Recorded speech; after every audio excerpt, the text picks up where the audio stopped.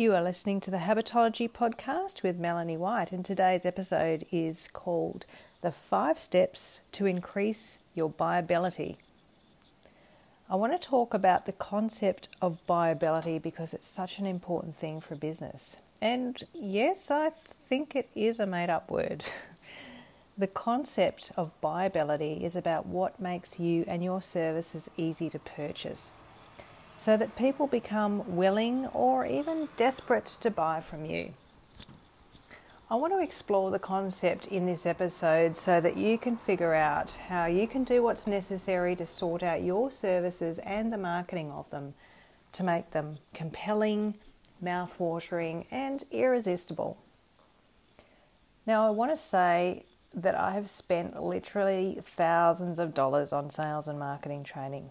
I've spent a lot of money on this stuff, but it's actually been the thousands of sales conversations I've had that have taught me the most. It's been great to have that theory from the sales and marketing training, but the application has been where the gold nuggets are. And that's because a person's tone of voice and body language give many more clues about whether somebody will buy or not than any training course could teach you. To become more buyable, you need to combine those two things. You need to combine the theory of sales and marketing, as in what works, and to get some practice with some of those principles. And you also need to blend that with emotional intelligence and a bit of BQ, body wisdom. Your body signals that you get when you're around other people give you a lot of information about what's going on in the conversation. You can tell if somebody's feeling confident, nervous, or whatever that is. You get that sense of that through your connection with them. So it's important that you trust that as much as anything that you've learned about sales and marketing. Now, before we talk about the 5 steps, I want to tell you something really important. Trust comes first. And if this is the only thing you remember from this podcast, it's the most important thing. The foundation of buying any service is trust. If somebody doesn't like or trust you, then it's highly unlikely that they're going to buy anything from you. So without trust, there is really low buyability. And that's one of the reasons why the professionals say that marketing is a long game. You might have heard of that before. And what that means is that it takes time and consistency to show up and to build trust and rapport and relationship with people to lay the foundation for a future sale. If you start a business and you go out trying to lead with selling something because you're desperate to earn money, you're going to turn people off and you'll break that trust. You need to build the relationship first over 3 to 6 months before you can start legitimately making an offering.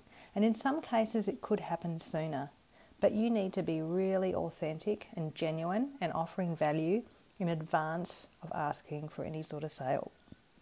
Now let's talk about those 5 steps to increase your buyability. I'm going to explain each of these steps, give an example, and then give you an action step so that you can actually implement what I'm talking about today. So here they are. Step number 1 to increasing your buyability is to be very clear about who you are not, and what you stand for. The reason that this step's important is because people buy your why. They buy from you because you're similar to them in values or experience, personality or demographic.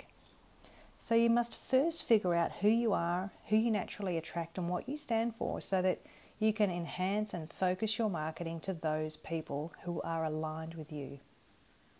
For example, let's say that your mission is to help mothers to regain their career confidence and get back into the workforce so that they can create independent wealth and feel valued. So in that example, I'm talking about a specific type of person, but you can see that the values there are around creating independent wealth. Now, some mothers might not want that. In that example, we're being really clear about the values behind what you're doing. And that's what people are going to buy into or not. Now here's the action step for this point. So that you can be clear about who you are and who you're not and what you stand for, I'd encourage you to write out your vision and then to dig really deep into that. Figure out what it is that drives you. What's your bigger mission in the world? What's the soapbox that you want to stand on and get ranty about? What are the issues that have deep connection for you? What's the huge impact that you want to have at a global level? Think about those sorts of things, and that will help you to discover the values and motivators that sit behind your bigger vision and mission. And it's going to help you to get that clarity around who you are and what you present to the world. That's going to help people decide if they're going to buy from you or not. And that's one way to increase your buyability. Now, step number 2 is to discover the one thing that keeps your audience awake at night worrying. You might have heard this one before, but it's really, really important because people buy something when they're emotionally engaged. They're either irrationally frustrated about a problem they can't solve, or they're desperate to achieve a big vision that they have. And when you figure out what that problem or that vision is, then you'll be able to show people how your service can help them solve it or reach it. Here's an example. Let's say that you know what it's like to look in the mirror and loathe what you see, and that's why you created this program, to help people to start accepting and even loving themselves as they are. You can tell there that there is something deeper about that service, and people might connect with that. It might be exactly what they're looking for, to start feeling good about themselves again. So the action step here is to have conversations with at least 10 people who are your ideal clients, so that you can figure out what's driving them, what they want to get away from or what they want to achieve, and the words that they use to describe it. Those conversations can give you a lot of information. You might be able to have those with your existing clients or to do some market research.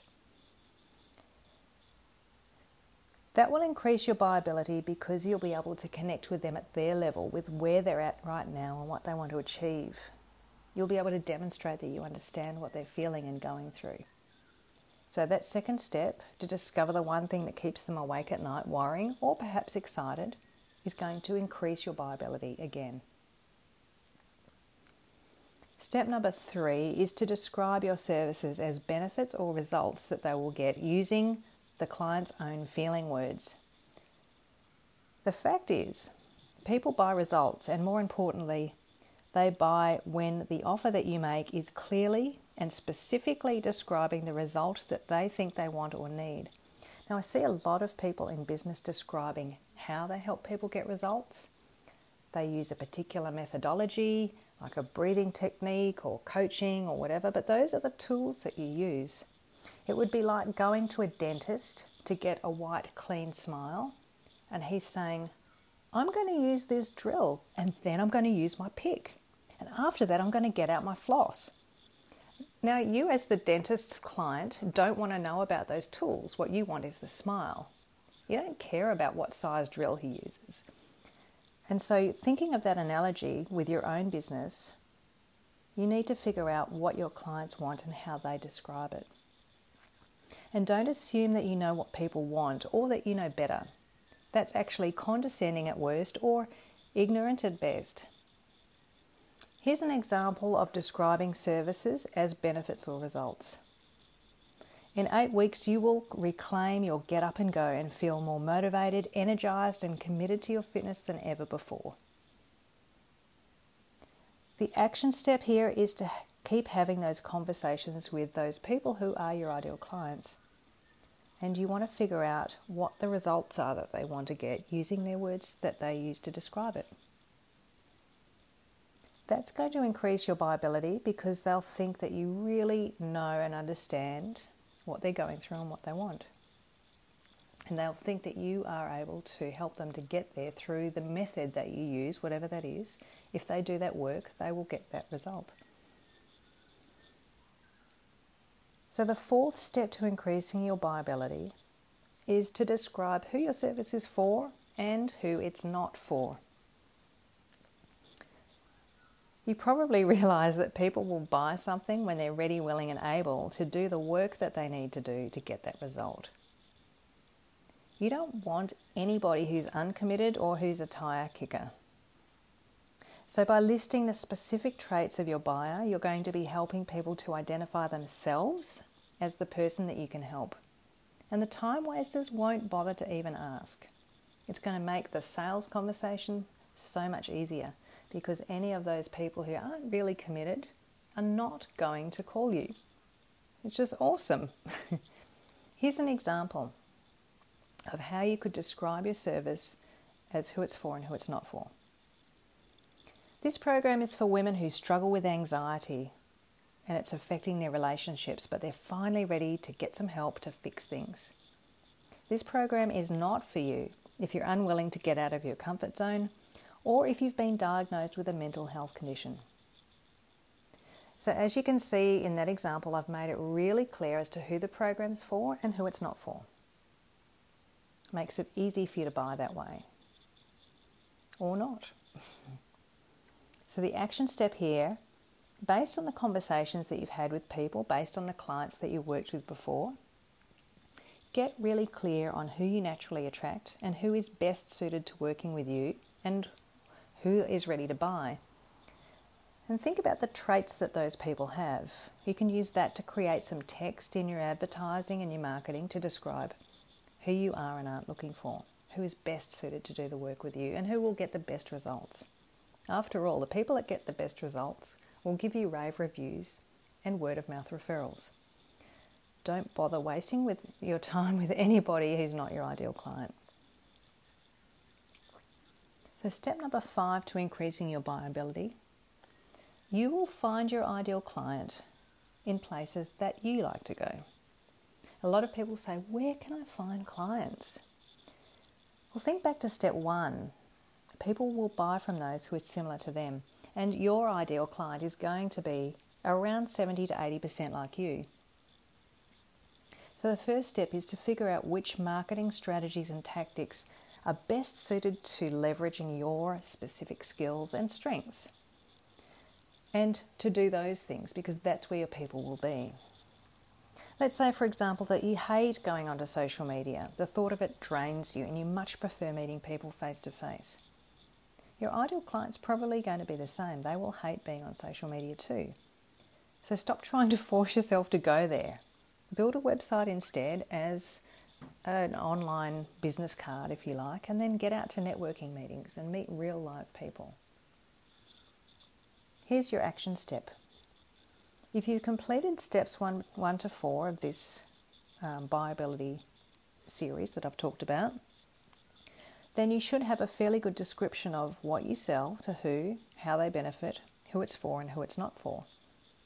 And when you're armed with that information, you are ready to start marketing. I suggest that you choose 3 marketing strategies that best suit your personality, learning style and communication skills. If you're a good writer, go down that path of writing articles or blogs or going for PR opportunities. And if you're better at speaking, go down that path instead. If you're a whiz at online stuff, go down that path instead. Choose what works best for you. It's more sustainable that way, and you'll more likely find your people. Once you've picked your strategies, then for each of those you can define the specific tactics that you're going to use to reach out to your clients.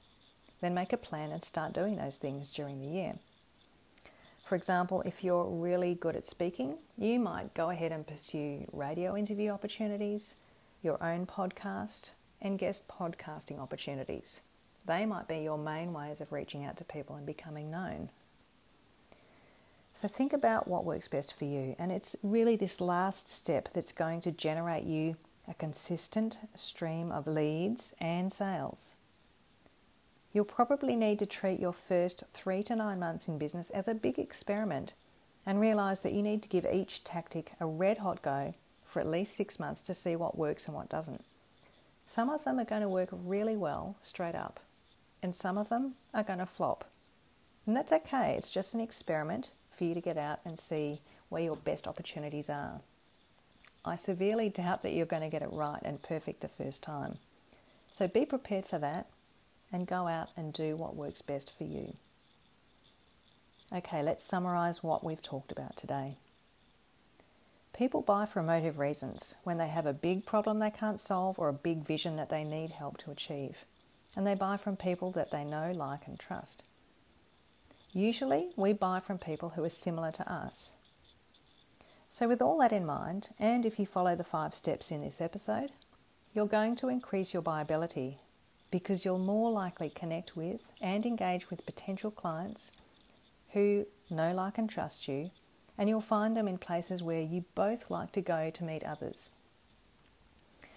Now, if you need some help with specifics of your marketing strategy or your marketing tactics and how to leverage your strengths to meet more clients, you can visit melaniejwhite.com and go to the contact page and send me an email to request more information on a tailored service that I've just developed. I'd love to help you out. It's been really life-changing for a few of my own test clients. Well, thanks for listening today, and I look forward to seeing you in the next episode. Have a great day and see you soon.